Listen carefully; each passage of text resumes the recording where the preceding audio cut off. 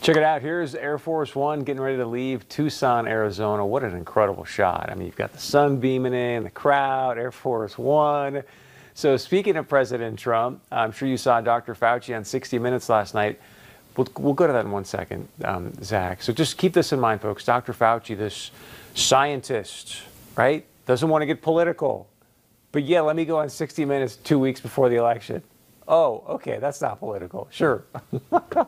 So President Trump today tweets this out. Dr. Tony Fauci says we don't allow him to do TV, and yet I saw him last night on 60 Minutes, and he seems to get more airtime than anybody since the late, great Bob Hope.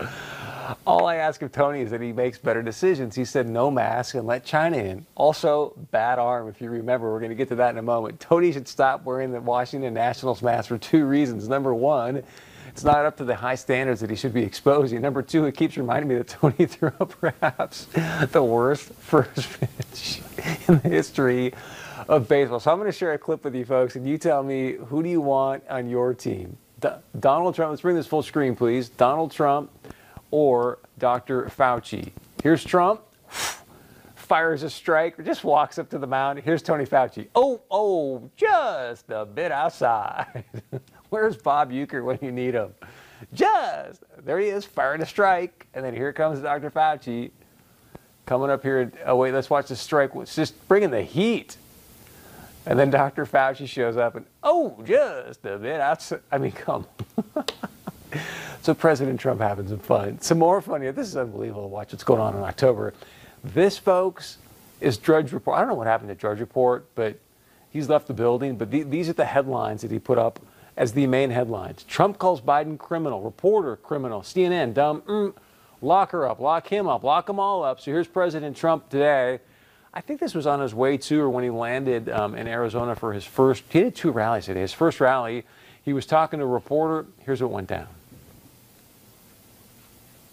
What campaign strategy seems to be to call Biden a criminal. Why is that? He is a criminal. He's a criminal. He got caught. Read his laptop, and you know who's a criminal? You're a criminal for not reporting it. You are a criminal for not reporting it. Let me tell you something. Joe Biden is a criminal, and he's been a criminal for a long time, and you're a criminal in the media for not reporting it. Good luck, everybody. Have a good time. Have a good time. So I said to you last week when the breaking news came out about, Twitter locking down the New York Post, the Hunter Biden story, I said, just because that was the night of the town halls, remember? I said, watch if George Stephanopoulos or no one asks the question about Hunter Biden. Then it shows you how much the mainstream media is in the bag for the Democrat Party. I mean, it's a campaign contribution. No questions. Nada. So that's a beautiful shot right there. All right, stay with us when we come back. We're going to be wrapping things up. Please share your point of view with us on Anthony Fauci's arm. You can email us, text us, leave us a voicemail. We'll be right back. From your first